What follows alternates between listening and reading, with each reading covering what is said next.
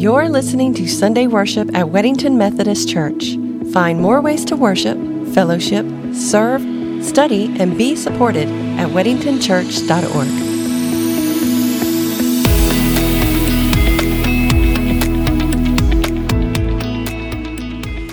I invite you to take your Bibles, if you will, and turn with me to the Old Testament book of Jeremiah. We hear the words of the prophet Jeremiah. Jeremiah chapter 31. We'll begin at verse 31. Jeremiah 31, beginning at verse 31, where Jeremiah says, "The days are surely coming, says the Lord, when I will make a new covenant with the house of Israel and the house of Judah. It will not be like the covenant that I made with their ancestors when I took them by the hand to bring them out of the land of Egypt, a covenant that they broke, though I was their husband, says the Lord. But this is the covenant that I will make with the house of Israel after those days, says the Lord. I will put my law within them. I will write it on their hearts, and I will be their God, and they shall be my people. No longer shall they teach one another or say to each other, 'Know the Lord,' for they shall all know me, from the least of them to the greatest, says the Lord. For I will forgive their iniquity and remember their sin no more." Will you pray with me? Almighty God, we give you thanks for your holy word and for the privilege now of studying it together. And God, as we begin this new year together as the church, I pray that this would be your message and not my own. In the name of Jesus the Christ, amen. There's something about New Year's Day and beginning a new year together. Now, often we'll make our resolutions. I'm going to exercise every day. I'm going to eat differently. I'm going to diet. I'm going to do this. I'm going to do that. And typically we'll last till January the 2nd or so to do that. We like to make our resolutions, but there is something about a new start, a fresh start. There's something about a new year where we get to evaluate, reflect on the past year. What are some things that I want to do different this year than last year? We think about the good times of the past year.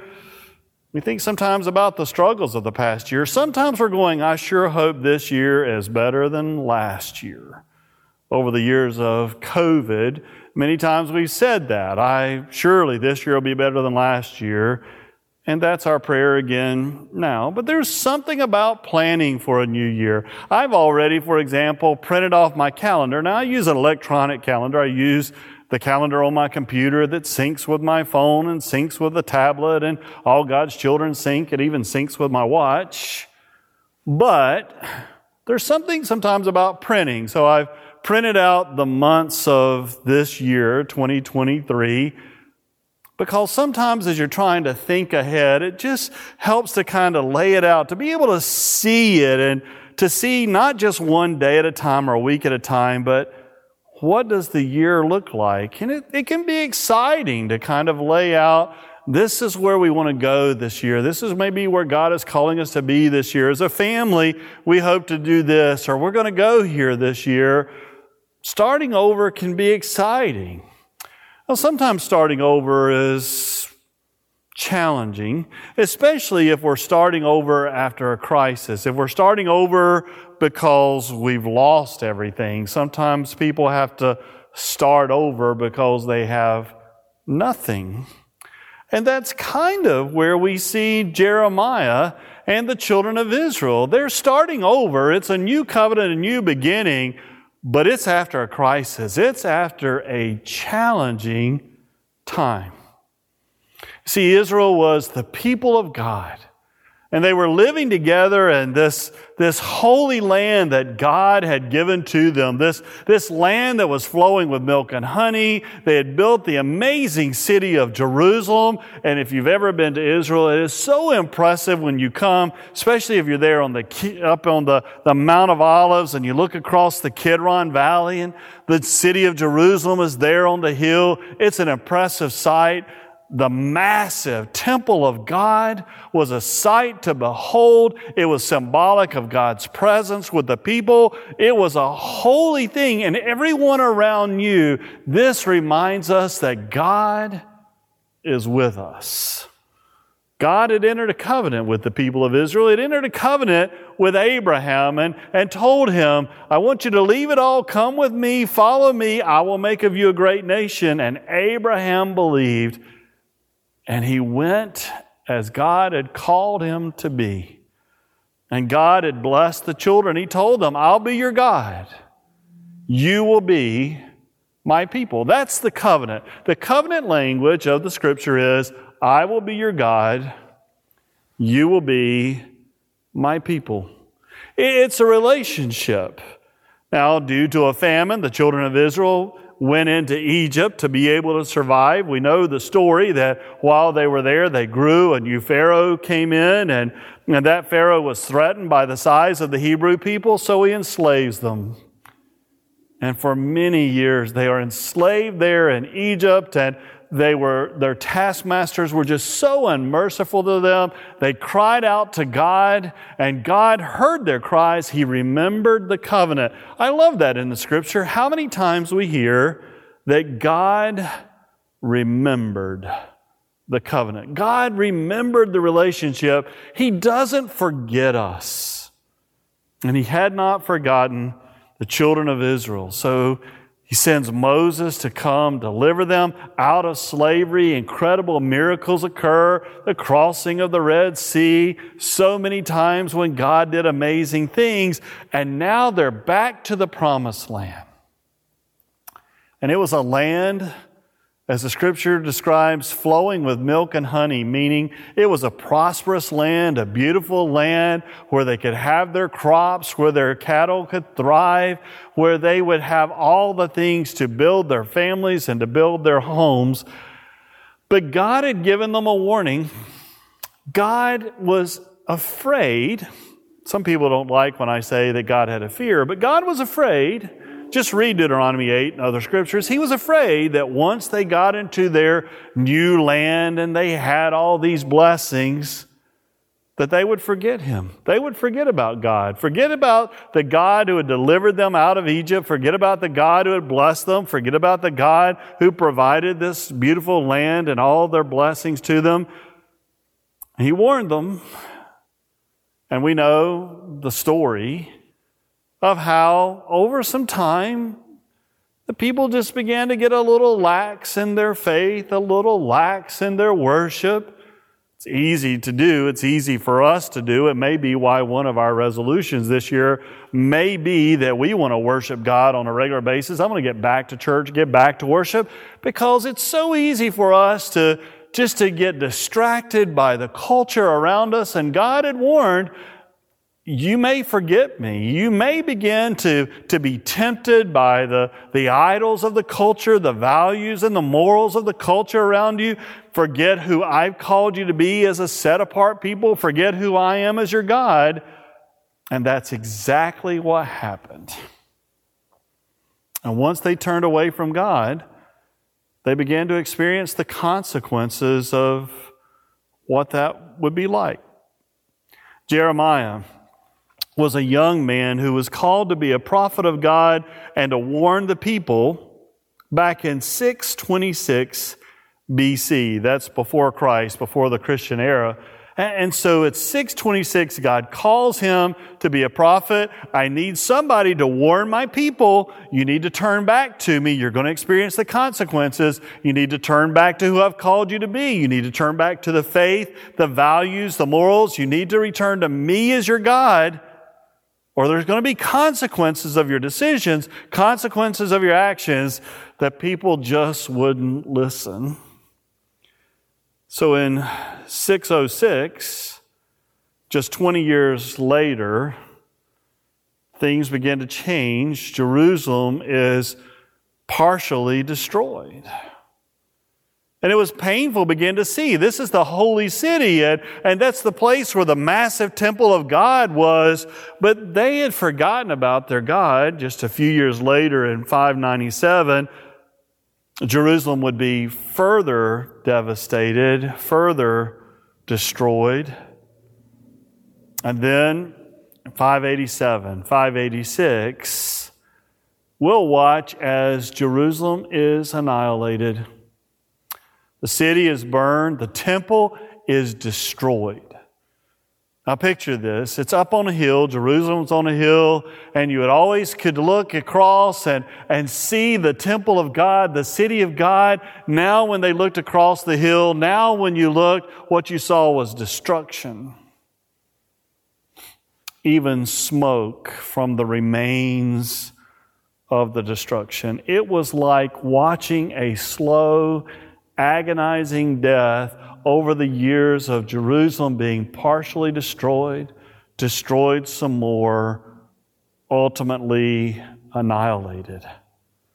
And the people of God, the Hebrew people, are taken into captivity by the Babylonians, and it's called the Babylonian Empire, and they're exiled again. They're now once again removed from the Promised Land. They're removed throughout all the Babylonian Empire, and so many of the affluent people and the stronger, younger people, they were dispersed throughout the communities, throughout the empire, to break their spirit and break that sense of community, and they are destroyed.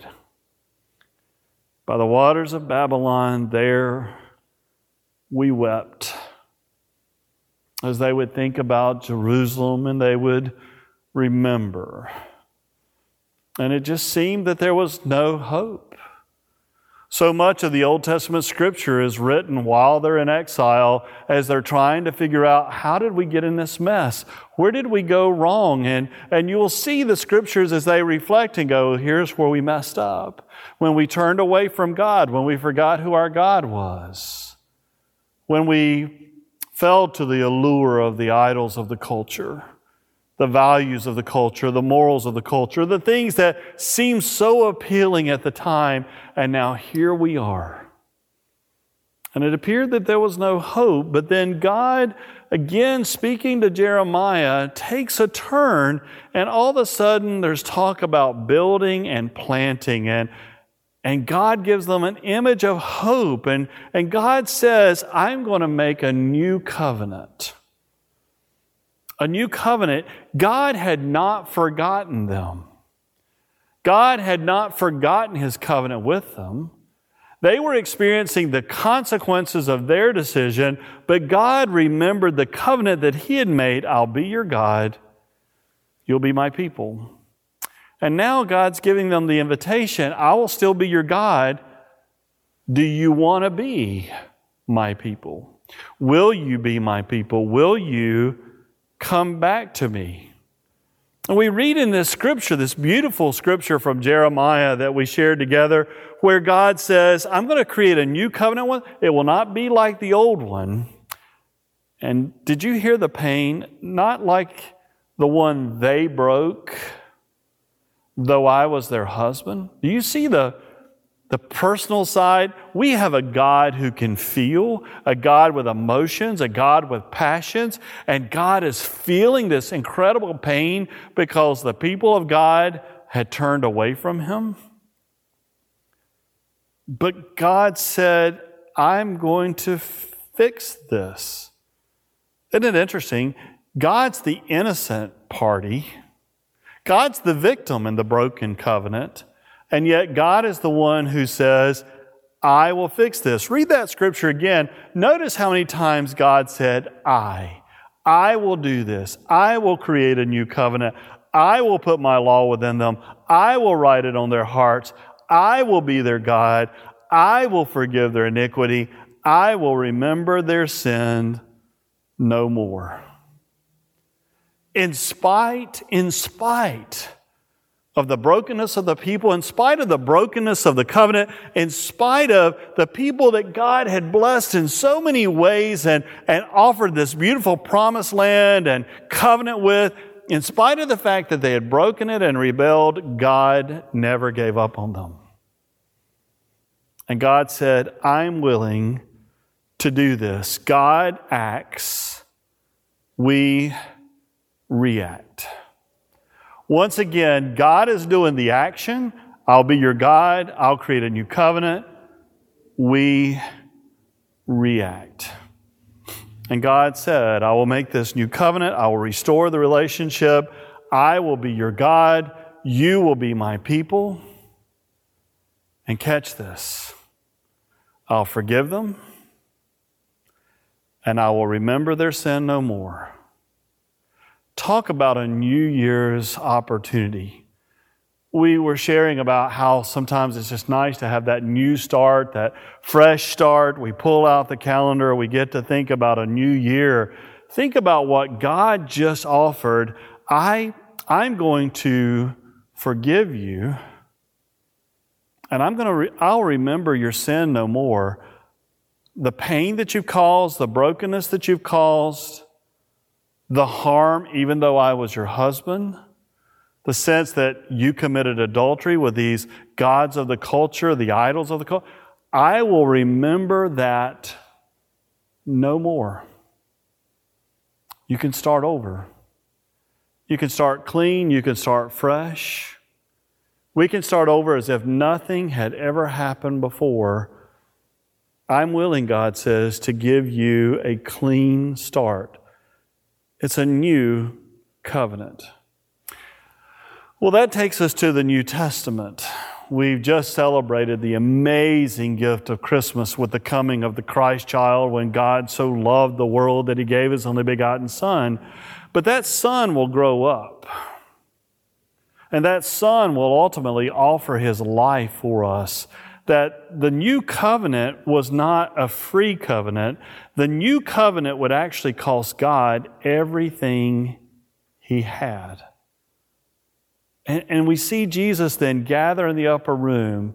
Now in 1 Corinthians chapter 11, you hear this passage, and one of the things to remember is that many of Paul's letters were written before any of the Gospels were. So it appears that the very first hearing of what really happened in the upper room came not from Matthew, Mark, Luke, and John, but rather from Paul telling the story in 1 Corinthians 11, verse 23, when Paul says, "For I received from the Lord what I also handed on to you, that the Lord Jesus, on the night when He was betrayed, took a loaf of bread. And when He had given thanks, He broke it and He said, 'This is my body that is for you. Now do this in remembrance of me.' In the same way, He took the cup also after supper, saying, 'This cup is the new covenant.'" I want you to hear that. This cup is the new covenant in my blood. Do this as often as you drink it in remembrance of me. For as often as you eat this bread and drink the cup, you proclaim the Lord's death until He comes. As we begin this year, one of the beautiful things to realize is that we have a God who never gives up on us. A God who remembers the covenant with us, a God who so loves us that He gave us Christmas, the coming of the Christ child. And God so loves us that regardless of what we've done, regardless of our brokenness, we can look at Israel from the Old Testament and we see they totally rejected God. They even brought other idols into God's holy temple. The people were following those gods, throwing away their values, throwing away the commandments of God, throwing away the relationship with God, and God still said, "I'll make a new covenant. I'll be your God. You can be my people. I will forgive you. And not only that, I will forget. I will not remember your sins. I will give you a clean start, a fresh start. You can begin a new life right now. We can recommit right now." It's a new covenant, not written on stone, written in the heart. And Jesus said, "This is the blood of the new covenant. It's my blood. It's the new covenant that's for you. When you do this, remember me." John Wesley, who was the founder of Methodism, John Wesley was considered to be the greatest theologian of the 18th century, but in 1755, he celebrated the first of what has become known as John Wesley's covenant service. Now, it was a borrowed service from others, but he tweaked it, he worked with it, and that means for the last 267 years. That's longer than our country is old formally. For the last 267 years, the people called Methodists have shared in what is known as a covenant service or a covenant prayer, recommitting our covenant with God. And John Wesley loved to share this on the Sunday that was closest to January 1st. I don't think we can get a Sunday closer to January 1st than January 1st. So here's a great opportunity for us to take a time to really reflect on our lives, to reflect on the past, to kind of ask ourselves and to be honest with ourselves, where have I been like the people of Israel? It's a temptation for all of us. It's so easy to point a finger at someone else and then realize it's actually pointing more at me. I was always taught when you point a finger at someone else, just remember there are 3 more pointing back at you. So as I think about where is it that I've sinned, where is it that I've gotten relaxed in my faith, where is it that I might have been tempted to the idols and the culture and the world around me instead of being the people that God's called me to be and us to be together. Maybe we've somehow forgotten about our relationship with God. It's a time for you and for me to really pause and think about it. But I want you to hear the good news. Actually, I want you to hear the great news. Remember, the angel said it's good news of great joy. You have a God who doesn't give up on you, who doesn't give up on me, and a God who was in a covenant relationship, but Israel broke it. He said, even though I was their husband, it was painful to God. But God said, I'm not going to give up on you. I still love you. I'll start a new covenant with you. We'll start clean. I'll give you a clean slate. I will remember nothing from the brokenness. What an amazing gift that God gives us a chance to have a fresh start and a new covenant. So in just a moment, the words of the Wesley covenant is going to come up, and I'm going to invite you to pray along with me. But I want us to pause just for a moment and give us a moment to be honest with ourselves and with God. After all, God already knows who we are, what we've done, where our brokenness may be. The challenge is for us to admit it and confess it to God. So just take a moment before we offer this covenant prayer, and let's reflect on the past, and then we can move with God into a new covenant, renewed covenant, where God will give us that new year, new beginning, clean start. From here, we move forward. And now I invite you to join me as we share in this covenant prayer that, again, the people called Methodists have been praying year after year to try to have that fresh start of a new year, a renewed covenant with God, that we may be individually the Christians God calls us to be, and together to be the church. Will you join me? I am not my own. I am yours alone. Make me into what you will. Rank me with those you will. Put me to use for you. Put me to suffering for you. Let me be employed for you. Let me be laid aside for you. Let me be lifted high for you. Let me be brought low for you. Let me be full, or let me be empty. Let me have all the things, or let me have nothing. With a willing heart, I freely give everything to your pleasure and disposal, so be it. Amen.